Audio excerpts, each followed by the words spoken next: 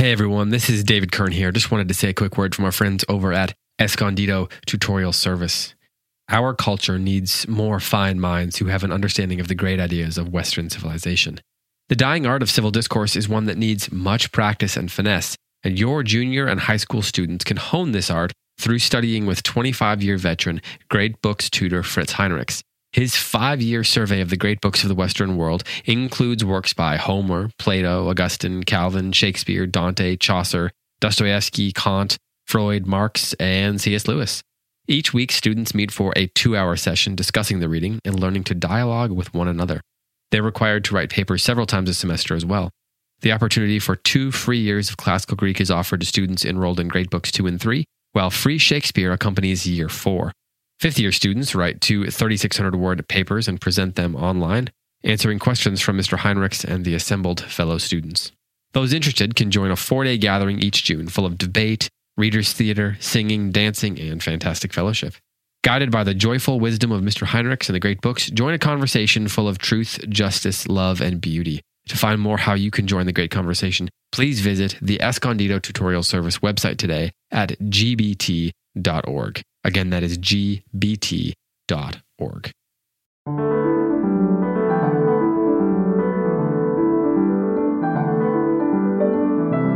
Hello, and welcome back to the Mason Jar Podcast. I am Karen Kern, the host of this 8-episode series called Education is a Life, Creating Purposeful Culture in Our Homes. This 6th episode is about the beauty of nature and the importance of getting our kids outside to behold and experience that beauty. My guest today is Emily Hill. Hello, Emily. Hey, Karen. Thanks for having me on. Oh, you're welcome. And it's so fun to talk to you again. Of course, you were on last week with Elsie, and we talked about the importance of music and art. And you were on the initial podcast with Heidi. And today I get to talk just with you about nature notebooking because you are my expert. You know so much about it. And I have seen your beautiful books that you made for your kids and talked to you about it. So I'm really eager to hear about how you get your kids outside, enjoying nature, how it expands and nourishes their souls. And so, yeah, today we're talking about that beauty, the importance of beauty in nature and how it helps to form our children and contributes to the culture in our families. And so, first of all, what have you been up to? Have you had your kids outside and what are you up to this summer? Well, thank you for your kind words. I do feel like there's no such thing as a nature expert because it is the world of nature is just, there's so much out there that you'd never reach the end of it, which is why I love it so much. It is finally summer here, which is really glorious. By the end of June, you should hit summer. So we are now experiencing some 80-degree days. So nice. We have a little saying in our home. In fact, I'll actually hashtag my Instagram account with it all the time of outside every day. So rain or shine, we go outside every day. And in the summer months, that just becomes a little bit easier and a little bit longer. So yes, we've been outside every day. We live in the middle of suburbia, but there's a creek near our house. So we head down there a few times a week. And then we're actually leaving this afternoon. We've been furiously packing for a few-day backpacking trip. So this will be my kids' first experience with wilderness backpacking. My husband and I have gone a couple times, but everyone's got to carry all their own stuff in. Wow. And we'll see how it goes. So you are going to drive somewhere and then you're going to get out of your Suburban and you are going to put backpacks on yourself and all your kids and you're going to walk. Yeah, we somewhere. are. I think everyone's got their... And you have that all planned, your pathway you're going to walk and where you're going to camp each night? Yep, my husband's in charge of that one. And we're actually taking his Jeep because we had the 4-wheel in. So, wow. I'll let you know how it goes. You are brave. So there will be no water, no bathrooms, no showers. Well, we're hiking up to a lake and we take our own water filtration system. Yeah. So you filter your own water into, your Nalgene or something. And the most important part is we are bringing a jet boil and coffee grinder. So I bet you are. I will have freshly made coffee every morning. Yes, I know a few things about you, and that is like number one top of the list. Emily likes good coffee made well and coffee, hot. Yes, exactly. Well, that sounds so amazing. So will you see other people? Like, is this pretty much wilderness, or will there be other hikers? That remains to be seen. Yeah. People in Colorado are a little bit antsy right now to get outside. Yes. So we may see other people. Have you done this particular trail before? No. And because the cold lasted for so long here, we may encounter snow still. But oh, wow. I am praying that is not true, because I don't like to be cold. What kind of clothes are you bringing? Or what, like you have everything on your backs. So is it like Heidi? You have to wear all your clothes? I know, right? I could have been a Boy Scout because I love being prepared, and I absolutely love packing, which we're going to talk about that a little bit, even with nature notebooking, like be prepared. So we have everything compactly packed in these backpacks, but it is very minimalist, and I have to deal with that a little bit. Like, I can wear the same pair of clothes for 3 days. Yeah. I can do it. Yeah, I'm sure you can. You always look so marvelous. You look beautiful no matter what you're wearing. Anyways, out there in the wilderness, you and your family. Well, I probably won't take pictures of myself. So. I can't wait to hear about how that goes. But for today, before you go, we're going to talk about Charlotte Mason and what she says about getting outside. So let's start with that. What would you say is Charlotte Mason's most essential teaching on getting our children out in nature, and why would that be, or how do you do that? So kind of the what, why, how. Yeah. In fact, what I mentioned earlier of our outside every day, that's probably a knockoff of Charlotte Mason's very famous quote, never be within doors. I mean, you can rightly be without. And for those of us who live in colder climates, that's a little bit trickier. But as my husband always says, there's no such thing as bad weather, just bad clothing. So that's part of like this idea of being prepared and just setting your mind to it. And also the realization, and this is where the shift has really, really come for me in having children and building the culture of this family, is that nature itself does something to us. It's almost a mystical experience. And this is not limited to a certain demographic or religious set or whatever it is. I mean, everybody has this understanding of the healing aspect of nature, how it grows us somehow, how in our very busy world, it offers a sense of rest to us. What mom hasn't said, get out into the sunshine. And that's just been our family experience. And in a world that is very on the go, high pressure, so busy all the time, even those of us who don't always want that lifestyle, it's easy to get, stuck in that with all the things you have to do. There's something about just stepping away from that for a little while that calms us and quiets us. Charlotte Mason also said, "We're all meant to be naturalists, each in his own degree, and it is inexcusable to live in a world so full of marvels of plant and animal life and to care for none of these things." And that's really influenced me in that word care. Like, how do I care for the creation around me, whether it's my own yard or city, state, country? We're giving a chance to be stewards of this natural world here. Do you think that this is even more of a challenge in our current society with people are afraid to just let their children go outside, and B, kids think it's boring. They want to be stimulated by something on a screen. So it seems like for so many parents, you have to turn off that stimulation from it that's going on in the house and say, no, you have to go outside. But then because, people are just afraid to let their kids, go off to the park by yourself, go to the end of the neighborhood, to the creek all by yourself.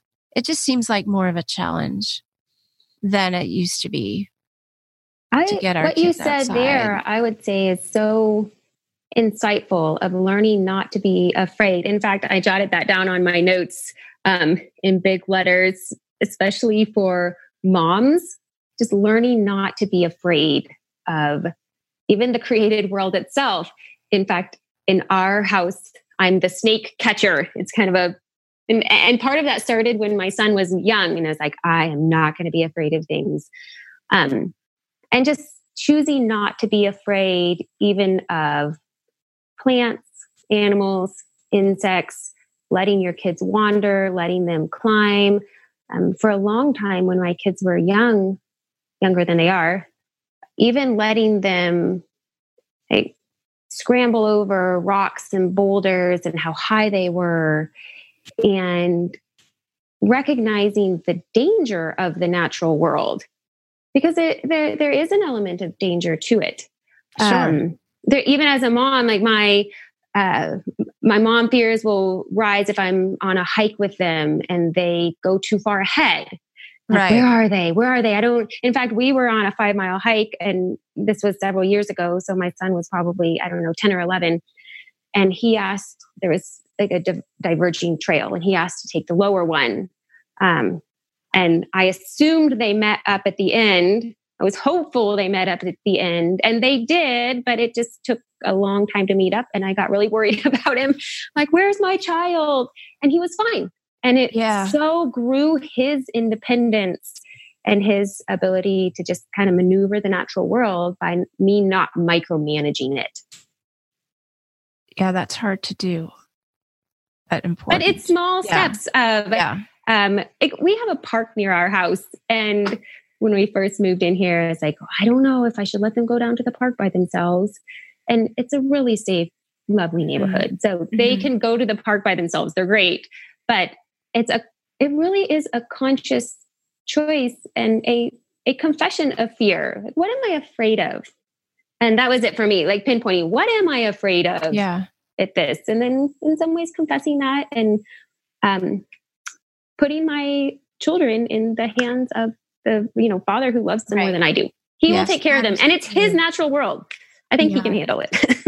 And then talk a little bit about getting them, away from screens, because in my experience as a teacher, I always had some child in my class who thought everything was boring, because they were just used to being stimulated by something on a screen, and they had to get over that, and just had to do whatever we were going to do. And then they found it was actually interesting. But, I see that even with, we have our grandchildren over, and then if I let them watch something on TV for a little bit, then they kind of get lackadaisical and kind of almost grumpy. But when they're at the pool, of course, their body language is they're smiling and they're laughing and they're engaging, and it's just so healthy.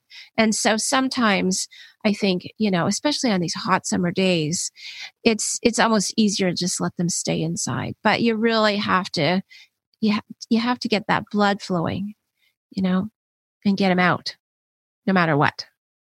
And the natural world can be boring when you are first coming into it for a child. I mean, it is much less stimulating compared to a movie or video games or whatever it may be. I have found that actually all kids are like this. Setting an expectation goes so far as they know what's coming, they know what to expect. And this is kind of a funny thing. It's just from experience. I don't know. Maybe it's just my kids, or maybe it's all kids. I'm not sure. I kind of have this little tip in the back of my head that as soon as my kids get bored in nature, we're going to stay for an hour longer. And it's this funny thing that happens and I'll tell them that. They're like, can we go now? We're ready to go. We're not having fun anymore. And maybe we've, trekked into this creek, and I've set up my chair and I have my book and everything, and I'm expecting to stay 3 or 4 hours. And after 30 minutes, they're like, we don't want to stay anymore. Let's go home. There's something in that first 30 minutes to an hour that they're just finding themselves. They're just settling in. they have to discover their own play. They have to discover their own selves within nature. There's not the stimulation of just consuming. Whereas like a movie and a video game or any kind of screen, maybe even reading a book at home, you are just the consumer. You're not participating with it. And when you get out into the natural world, there's a give and take. There's a participation in that. And they have to discover that for themselves. They have to find it. And I have found just giving them time to do that. So I'll just I'll give them the expectation. Oh, we're going to stay in another hour and a half. We're going to stay 2 more hours. So they know, all right, we're in for the long haul. Yeah. And then they just kind of wander off. And it's this kind of miraculous thing 2 hours later when I say, all right, guys, it's time to go. They're like, what? We just started playing this really fun game. I think it happens every time. Yeah. Charlotte Mason talks about that actually. And Susan Schaefer-McCauley mentions it in For the Children's Sake, where she says, the parent sits down, plunks the baby on the grass. The older children rush off with cries of delight to explore the area.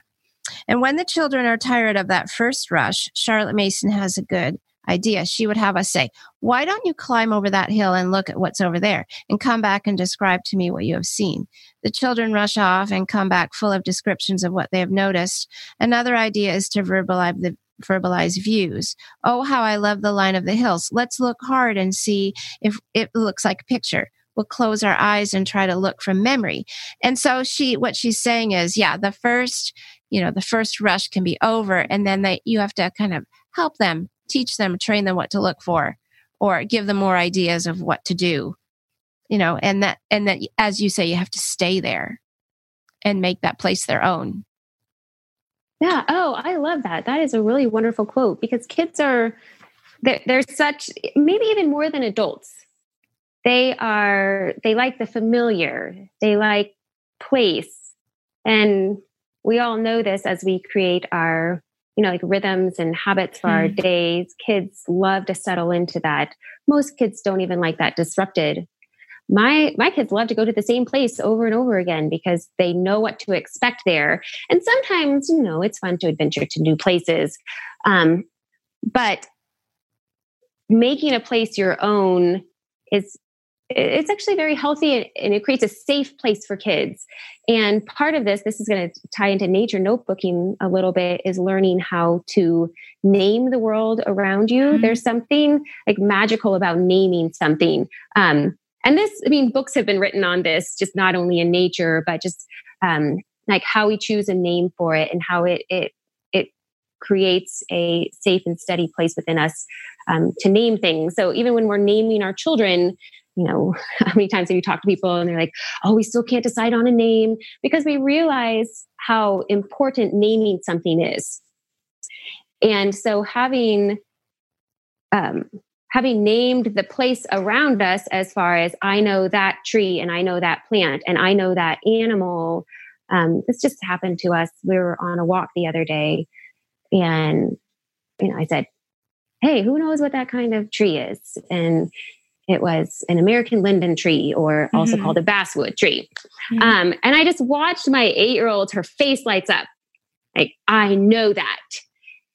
And making her feel like settled in her place. This is just in my neighborhood. Yeah. But like, this is my place and I know this.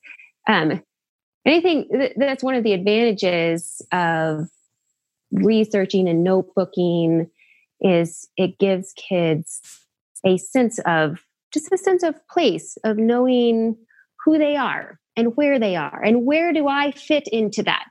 What is my role in my neighborhood, in my city? And they just get so excited about knowing things, about knowing whatever wildflowers are out there, etc. And what a sense of confidence too that they have to be able to be out in that and to know it, and to not, for everything not to be an unknown, because that's very unsetting. Yeah, but it does take a lot of work, and it doesn't come natural. I'm not a natural naturalist. It's something that's I've had to really work on. Okay, we're going to figure out what trees are in our neighborhood. Okay, so let's start. Let's expand that a little bit. So, what is your experience? So, your kids, your oldest is 14, then they go down to 8, right? So, go back a little bit in time. In your experience, when did you start getting your kids outside? Did you just know as soon as you had Caden that, he was going to be outside?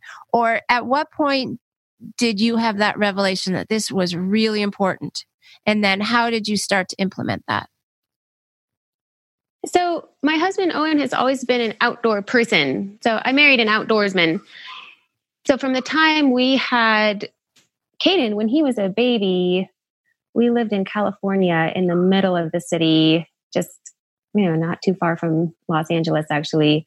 And even then, we just throw him in the stroller or put him in the pack and we started walking. That was, Owen would come home he was in grad school then. So he'd come home from school and, what do you do in this teeny tiny apartment with a baby, and California weather is beautiful. So we just would walk every single evening, walk around the neighborhood, look at trees, flowers, whatever it was to see. So it started unintentionally. It wasn't purposeful. I didn't have, my homeschool years planned out at that point. Yeah. He was just a baby, but getting outside seemed better than being stuck in an apartment. And so we just went outside every day. And then another baby came and another. And we moved to Colorado, which is very outdoor friendly. Mm-hmm. And we kept doing that. So we just go for walks all the time. I mean, that's what our family loves to do together. Yeah. Just go on long walks. I think it's easier to have conversations on walks with my kids, with my husband, with friends. So I think just walking in our neighborhood or meeting up with people and going walking just became unintentionally, and very, not purposely at all, just a part of our family culture. And then as I just fell in love with homeschooling and, the classical world in Charlotte Mason, I realized, there's actually like a whole world out there of learning and knowing and finding out. And that's kind of when I started maybe formally nature notebooking when, I don't know, maybe Caden was first or second grade. You could start younger than that, obviously. But that's kind of when it came to my attention that you could add an element of like deepening your understanding formally. So was that in relation to also reading or understanding more about Charlotte Mason? Did that all kind of happen at the same time? Yes. And I'm sure this is many of y'all's experience of you read those things and these quotes, even that, you're mentioning, Karen, and it just resonates with you. Mm-hmm. You're like, this is it. And it makes sense to, of course, we need to get kids outside. Like, actually, everybody knows that. That's not, it's not like a Charlotte Mason thing. Kids should play outside. But being very purposeful about that. Like, I will choose for my kids to do that. And I personally, I like to be comfortable. So sometimes it has been a hard choice for me of, all right, we are going to go outside, even though it's cold. We're going to go outside, even though it's windy, or this is not, or I'm tired. But of course, I mean, outside every day does not always mean I get outside every day. Sometimes it means my kids get outside. Sure. Well, and sometimes you have things to do inside. That's right. So you said about for second grade, you started the nature notebooking. So your kids, every time they go outside, though, they're not bringing their nature notebook, right? So, but they're outside every day doing something, playing, going to the park. And then you also have this other aspect of it, of being part of your homeschool. And not that we divide up our life, but you're intentional about getting them outside with their nature notebook. So when you usually do your nature notebooking, talk about that a little bit. Do you get in the car and go somewhere? Do you nature notebook in your yard, in your neighborhood? I remember when I was visiting this spring, you had all of your seeds growing, right? So, that's all part of it. Yes, I might not want to talk about my seeds right now. Yeah, well, because most of them died. But they were very beautiful when I saw them sprouting. We tried really hard to grow some seeds, and we salvaged a few. So I have three methods of nature notebooking that I kind of have in my head. And And the first one is that it's go outside. And this would just be environmental or, atmosphere. And these are all three actually very different, but they like collectively create a picture of learning in nature. So yes, we'll go. In fact, this week we got together with our homeschool group and we went to a local, when I say park, it's almost like a nature preserve. Okay. So we hiked in probably half a mile. Everyone brought their nature notebooks and colored pencils. And we practiced together as a group, observing the world around us. And this is like the hands-on in nature experience of using our senses. What do I see? In fact, I did an exercise with them and I set the timer for 2 minutes and we probably had, 20 kids or something, maybe a little bit more than that. And everyone had to be absolutely quiet, like still as a mouse for 2 minutes. And then when that was up, I asked them, what did you hear? Like, what did you hear during that time? And it's amazing, especially with a group of 20 kids, how many things you can hear when nobody's talking. And it was a neat experience for them to like, oh, wow, there's so much sensorially going on if I will just stop and pay attention. And then we did another minute of everyone spread out and look at a square foot of land, just pay attention. In fact, this is a Charlotte Mason thing of pay attention to a small area, just stare at it, think about it, ask questions. Everything always begins with a question. Every lesson begins with a question. You have questions and observations. And this is, as I've kind of learned and maneuvered as a teacher of learning, all right, don't offer information first. They're so full of questions. In fact, Charlotte Mason, here's a quote from her. She says, every walk should offer some knotty problem for the children to think out. Why does that leaf float on the water and this pebble sink? And so on. So that out in the woods or the plains or the ocean, that's kind of a hands-on experience of asking those questions about what my senses are telling me. Right. So that's kind of our first, that's like our first method of nature notebooking. Okay. Yeah. So like every walk does not need to be a lecture by mom. Oh no. In fact, right? no, because they'll just turn their ears off, so it starts with a question. That's good. Or even like, I just casually quiz my kids as we're walking along. Like I said, to my 8-year-old, do you remember what kind of tree that was? And sometimes, I'll act like I don't remember it. Like, what was that tree again?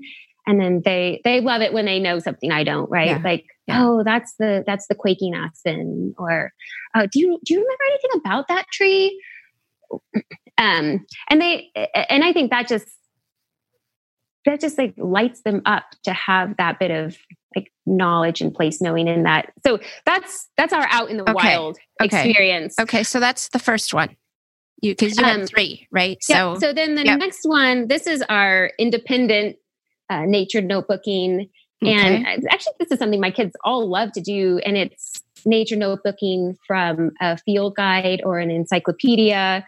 And we'll just do this. We probably do this, about once a week, especially if you have kids, maybe 10 and under. It's a good time filler too.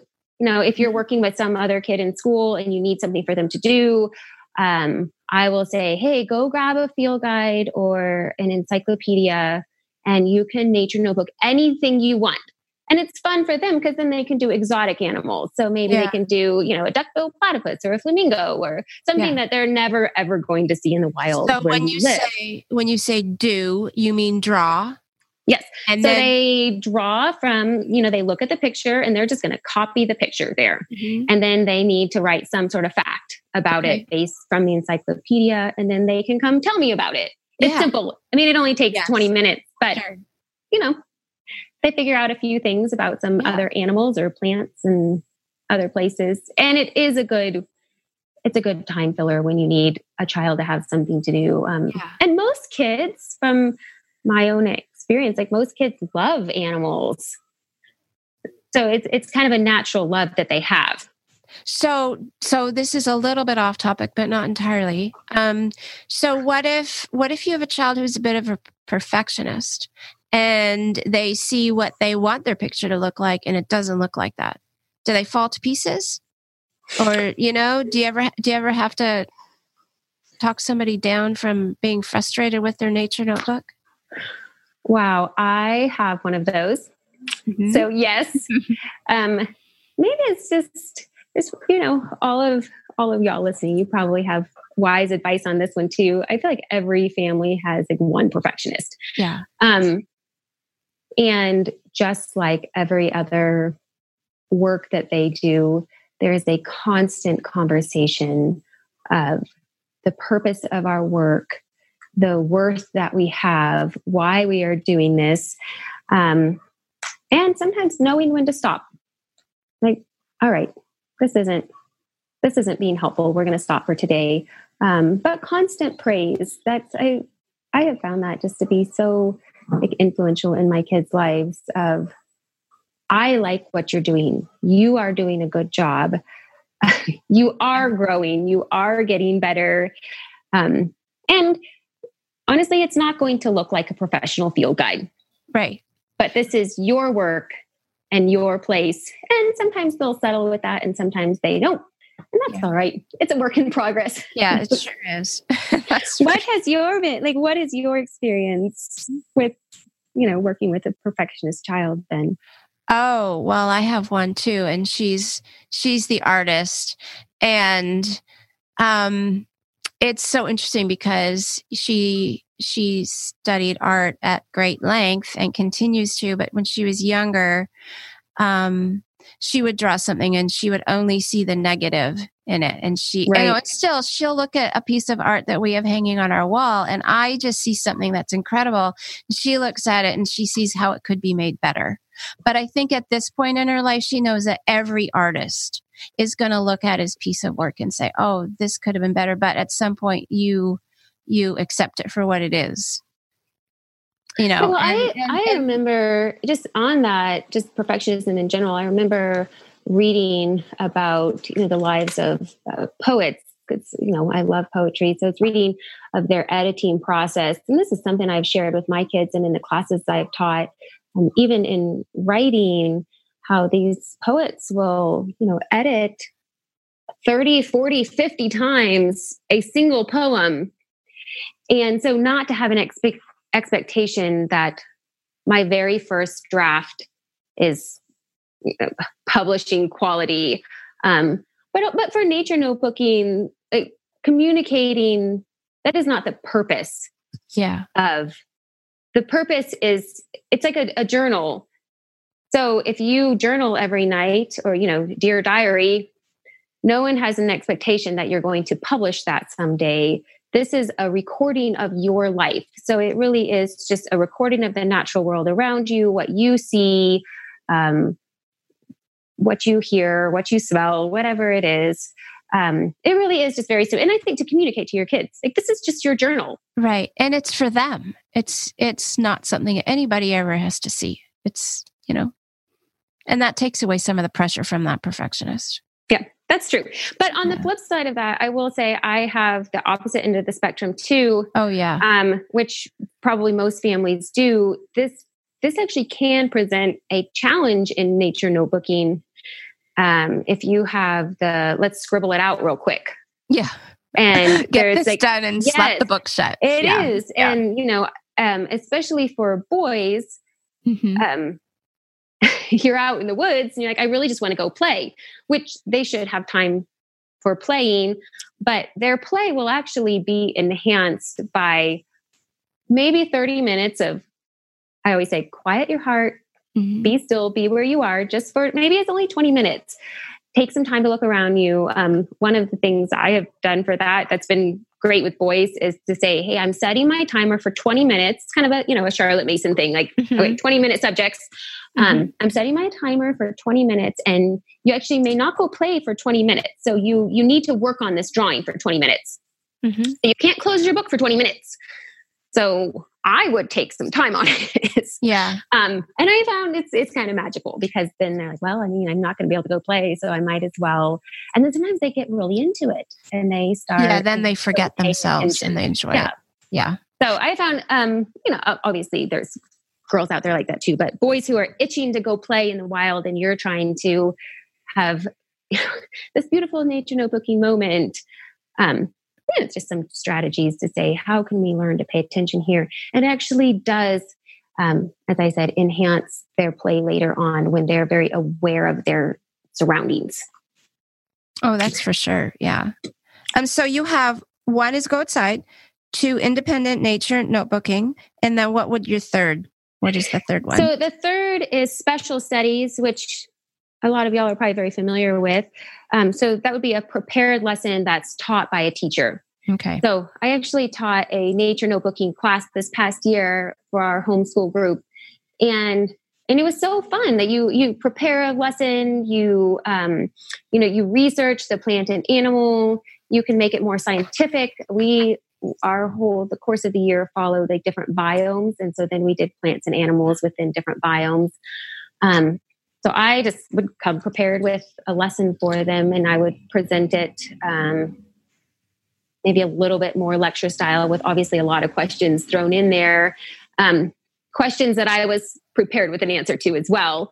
And then I had printed up a page for each student of the plant or animal that I wanted them to draw exactly. I want yours to try to look as close as possible to the drawing next to you. Mm-hmm. So they had they had their notebook and their watercolors. And this is a great time for like drawing instruction and painting instruction. Mm-hmm. Because one of the frustrating things to kids is I can't draw, I can't paint. That's why I don't know how to do it. So the classroom instruction or the special studies is a great time to kind of practice some of those skills. Now, I personally am not. I'm actually not very skilled at drawing or watercolors. I always say, I don't know how to do it yet. Maybe I will someday. It is a skill, and that's something really important to keep in mind, that drawing and painting is a skill. It's not something that you're just good or bad at. Anybody can learn to draw and paint. It just, like math or music, it just takes time and concentration. Be very similar to music. You learn how to play music. You learn how to draw. So just for your kids' sake even, or maybe you teach in a co-op or something, there's YouTube videos on how to draw. I would actually just Google, maybe I was doing, a raccoon or something. Mm-hmm. I would Google like a tutorial, how to draw a raccoon, and watch it and then present it to the kids. And they loved it. At the end of the year, they had a completed nature notebook from our special studies. They were stunning. They did an amazing job. They were so beautiful because we took our time. Always require good work. This is not a time to be sloppy. Like, do your best job. So anyway, those are like the 3 ways we nature notebook, and have just had a lot of fun with it. I think those are really helpful, and and they all kind of allow for science and art and nature to all be integrated together. And then when you are also involved, and you have your own nature notebook. Yes, and that is so influential to your kids if they see you doing it as well. And I think we talked about this the last couple times. If you don't love something, your kids won't love it. Right. So if you're not willing to draw, now my kids' nature notebook a lot more than I do, especially on like when we're doing special studies and things like that I'm teaching. So I'm not always doing it with them. But usually if we are going outside, and my husband has one too. So he's actually a good artist. So he loves it more than I do. So we'll get outside and draw, and sometimes we'll take our watercolors, and it's kind of like fun. You actually feel pretty fancy to be out in nature watercoloring. Yeah, you would. I know. There's a line in For the Children's Sake that says, it is good for the parent to keep a nature notebook too. And then she says this, I love these lines. It says, it is a life we live together. And that is so simple. What a simple statement. It's a life we live together, and understated. And yet it speaks volumes. because it's not just something you're sending your child off to do, but when you're doing it together and parents are doing it, it affects the culture in your home. And and as love that life together. Her famous lines of education is a atmospheric discipline life. Yeah. I think I got the order wrong there.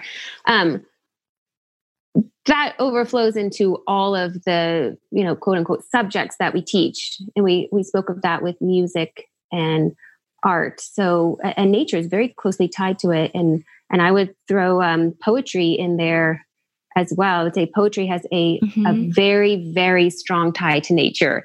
In fact, how many poems do you read that are directly linked to nature? And there's something about being in nature that kind of wells up this poetic feel within us. It's almost like you want to start writing poetry when you get out into nature. Yeah. Are there any poems that your family loves in regards to nature?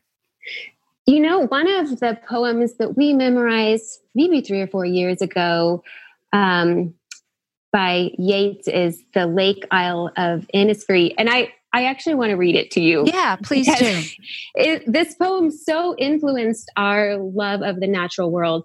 And even to this day, hardly a nature walk goes by without some child referencing a line to this. So it says, I will arise and go now, and go to Innisfree, and a small cabin build there of clay and wattles made. 9 bee rows will I have there, a hive for the honeybee, and live alone in the bee-loud glade. And I shall have some peace there, for peace comes dropping slow, dropping from the vales of the morning to where the cricket sings. There midnight's all a glimmer, and noon a purple glow, and evening full of the linnet's wings. I will arise and go now, for always, night and day, I hear lake water lapping with low sounds by the shore. While I stand on the roadway or on the pavement's gray, I hear it in the deep heart's core. I love that. I know, and that poem has so influenced our family that, wherever you are, those experiences that you have had in the natural world, they stay with you somehow. Like they become a part of you, and they become a part of your culture, even in referencing like family stories. And the line in there, I'm like, and live alone in the bee loud glade. Doesn't that sound wonderful? Yeah, I love the line, for peace comes dropping slow. I know, and doesn't that like, when you think of nature, slow, you think, oh, that is so like so there's something about poets. They're able to put. This is just true across the board. They're able to put our longings, our emotions into words. Right. And as you read them, you're like, oh, that's what I think. Like if I could say it, that's how I would say it. That's why I say it's so important to tie poetry and nature together. In fact, there's a couple of books we have 3 or 4 of them it's like a whole book of just nature poems. Do you have those titles in front of you? Yeah. So the 2 books that I'm thinking of in particular one is called Sing a Song of Seasons. And the other is a nature poem for every day. And those are both there. It's a similar format. It has a poem about nature for every single day of the year. Wow. So we use those marvelous. In our morning time. And we read our nature poem, and sometimes we'll even copy work from it if it's something we particularly love or applies to it. So those are 2 in particular of pulling poetry in it. But you all have, poetry anthologies, and they're just full of poetry about nature. You just kind of have to pick and choose and find them and memorize them. And we, then we'll say them as we're going on our, nature hikes and stuff like that. And it's another way of naming something. It's another way of like creating a place in the natural world. So I want to talk about 2 things here before we have to end. And they are your particular nature notebooks and your kids getting out in nature with Owen. And so, first of all, I saw when I was there last summer, I saw you making beautiful notebooks. Are those are what your kids take outside? So we have you know, just or like there's what do your kids take outside? So there's like the 3 methods of nature notebooking. Sure. Yeah. So my kids have a notebook for special studies, and this is a really high quality. It's a very specific book. It's an 8x8 book. And you know what I'll do? I'll like make a doc and throw some of these things on there with hyperlinks, and I can, you know, put them on the mason jar if anyone's interested at all. So that's there. It stays home. It actually doesn't go out. And that's what they'll do all of their special studies in. So they take that one to school with them to like the co-op we do. So that one stays home. And then they have another one that is, I'll put the link out there for that one too. It's a cheaper one. I think it's like $6 or $7 on Amazon. And I mean, we just go through them. They've done probably, you know, half a dozen of them. I don't even know where they all are. Okay. And so that's our like more rugged one that we throw in our bags. We take it with us. In fact, I'm going to, with all our minimal like backpacking, packing, I'm like, surely we can take one nature notebook and a thing of colored pencils and we can share it. So like, take it with you. Yeah. So that's our take everywhere. And then they have a little bit more, it's like freedom and liberty in that one. So if it gets messed up, that's all right. If they don't like a page, they can tear it out or whatever. There's just like creating room for it just to be, or maybe you get mud on it. That's fine. Sure. Yeah. And we do always like, you know, we always make sure we put the date on it because it's so fun to look back and be like, was that 3 years ago? Really? And, you know, where you are, maybe sometimes we put the temperature on there.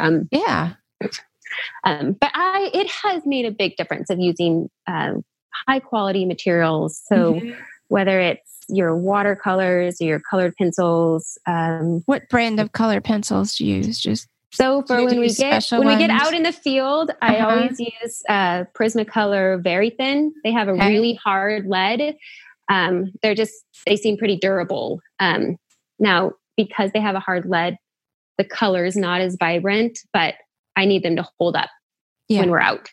And then at home, we use the Prismacolor Premier, which if you just keep your eye out on Amazon, they are expensive colored pencils, but if you keep your eye out, they'll hit sales every now and then, and you can get them for actually very inexpensive. Just kind of like keep your eye out on there. Okay. And this might be a silly question, but are you pretty protective of those at home? Like, are they only for nature notebooking, or if they're in a coloring book or they're just messing around, do they get to use them? They can use whatever they want. I try to just have like an open bin of supplies, and if they ruin them, they ruin them. That's all right. I'd rather them just be able to have the experience of high quality materials and recognize that, like, I trust them and that they're worthy of them. I want them to feel that way. Yeah, that's great. And so the ones I saw you making with really pretty, beautiful paper, and were those nature notebooks? Oh yeah, that was a couple years ago. I actually probably wouldn't recommend it because it was so much work. Well, I know. I saw you made them for your kids and Heidi's kids, and they were just... What was I thinking? It is a great idea if you just have all the time in the world. No, I decided one year to custom make nature notebooks. And so I, downloaded artwork and put the kids' names on it and laminated the cover and got, special drawing paper, and then went and had them all spiral bound. And that was an adventure. And I probably wouldn't do it again, but they were beautiful and I still have them. So I still have them. I mean, they did their work in them, and now they're packed away with all their notebooks and they pull them out. So if you are the creative sort, it's really fun to make them, actually.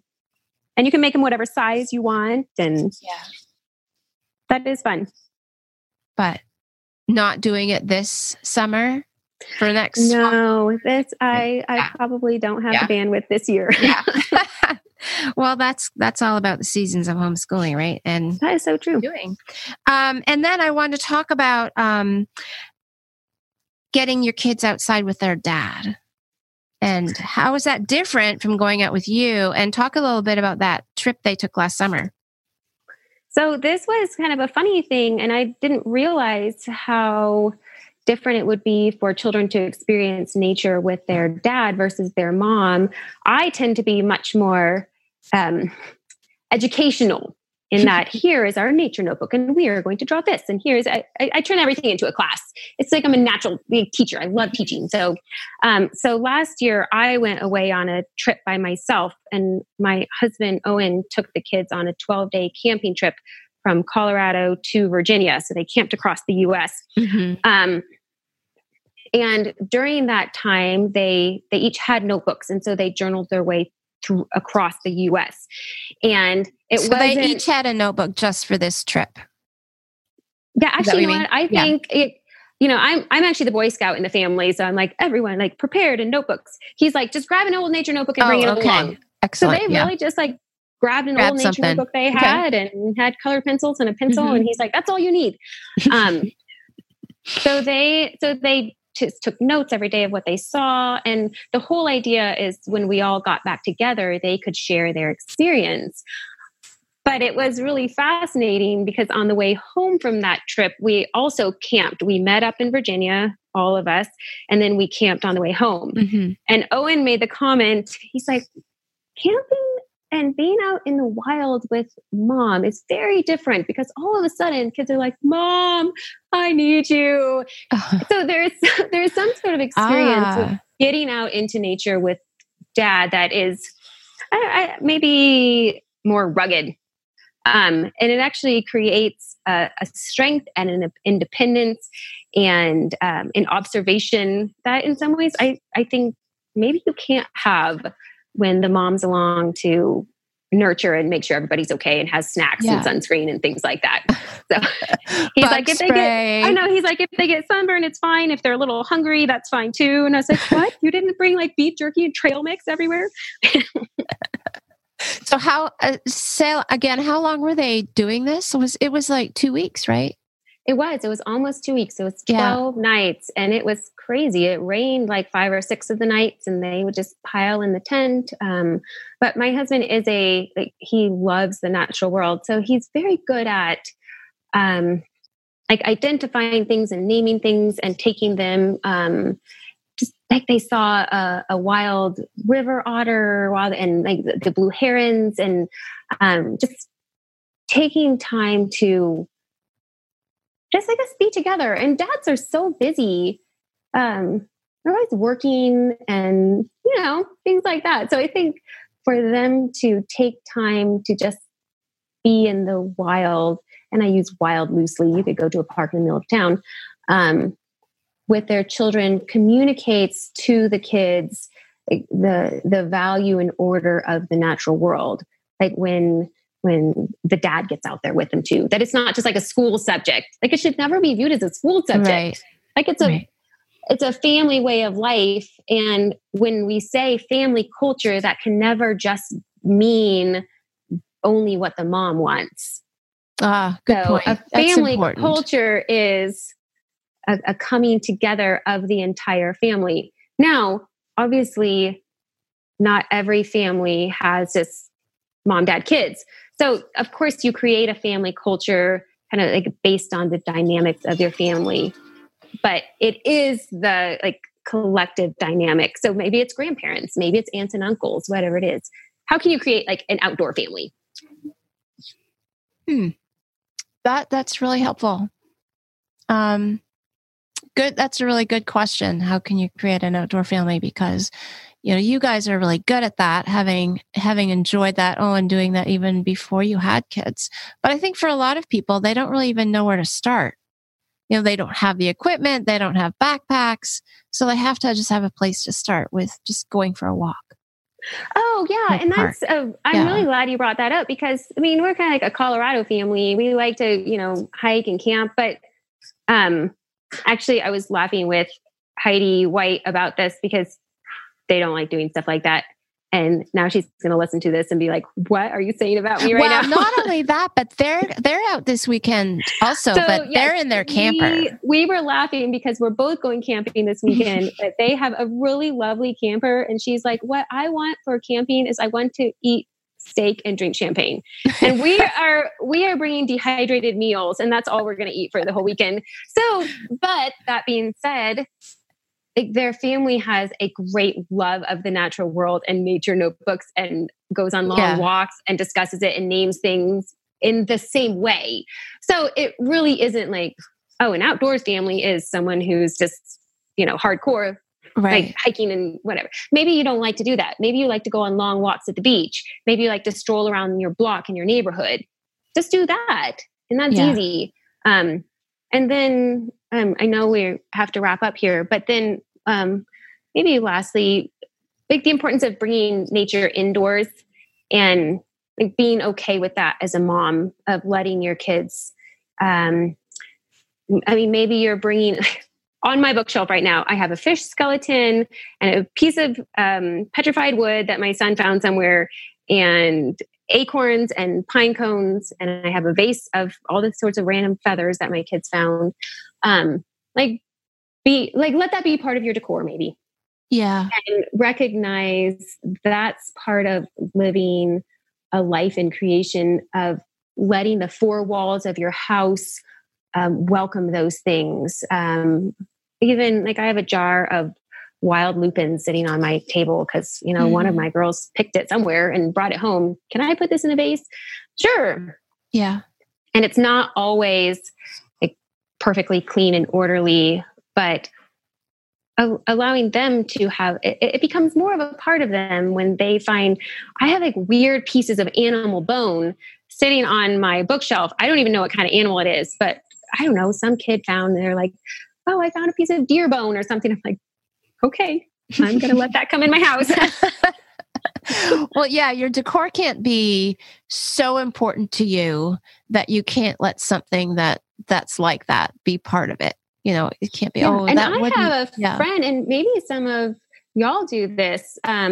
I want to do it. I just haven't done it yet. I have a friend who has this really beautiful like curio cabinet, like antique curio cabinet. And it's just full of all of the natural things that they have found. And it's so cool. They have like a turtle shell and like a coyote skull and like starfish. And then a lot of small things as well that they've just, they found in the wild, and they live on the East Coast. So they found all sorts of cool things in the seashore and things like that. And they just bring it all home, and that would be really fun to nature notebook from. Yeah. All the things that you find and bring home. And so just letting like inside, outside of your atmosphere, inside, outside of your own heart. Yes. Allowing there to be, it is part of the mending of the earth to bring together our own like human lives and the place that God has put us in. He said, go have dominion over the earth. I've given you all things. What does that look like for us to know it? That's a really great question. Important for families to sort out for themselves. So, as far as resources go, you said you'd put some on the Mason Jar Facebook page. Did you want to mention any others besides those 2 books of poems? Do you have any that you briefly? I have a long list of all nature drawing books and how to draw, learning to draw. I just put it all together and put it on our school Facebook page. So I'll just copy it over from there and put it on the Mason Jar. Then if anyone has any interest in that, and I'll put on some of the supplies we use. And I think you even mentioned someone this week was asking. Yeah, there was a question on the. So I'm guessing a lot of notebooking. Yeah, a lot of you experienced moms. If you have ideas, it's so helpful, especially for books that work or field guides from your area. We have some Colorado field guides that are great, but find field guides from your state. It's really important. So maybe everybody could do that, put all your resources on there. That'd be so helpful if it was on like one thread that people could go back to if they're, or even reference to in the future.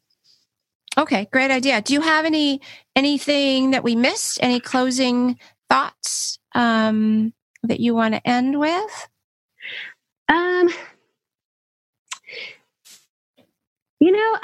My only closing thought would be another poem that I would love to read if it's all right. I just read this poem this week, And having woken up at like 3:00 in the morning, a couple days this week, I'm sure many of you moms have those experiences too. You wake up at 3:00 in the morning, and you're like, what am I doing with my life and my kid's life? Yeah. And then I was thinking about, talking about nature and going backpacking. And then I just led this nature group this week. So I read this poem, and I just going to share it with you. It's by Wendell Berry. It's The Peace of Wild Things. When despair for the world grows in me, and I wake in the night at the least sound, in fear of what my life and my children's lives may be, I go and lie down where the wood drake rests in his beauty on the water, and the great heron feeds. I come into the peace of wild things who do not tax their lives with forethought of grief. I come into the presence of still water, and I feel above me for the day-blind stars waiting with their light. For a time I rest in the grace of the world and am free. And it reminds me of that verse that says, consider the lilies of the field. They don't toil or spin, and yet our Heavenly Father cares for them. And if he cares for them that much, how much more will he care for us, his children, and even his care for us in giving us this really incredible world and place that we live in, and his offering to us in go and find it out.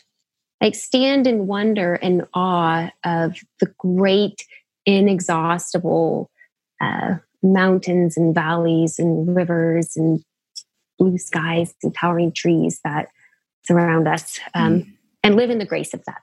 The grace of the world, right? Yeah. I love that line, the grace of the world.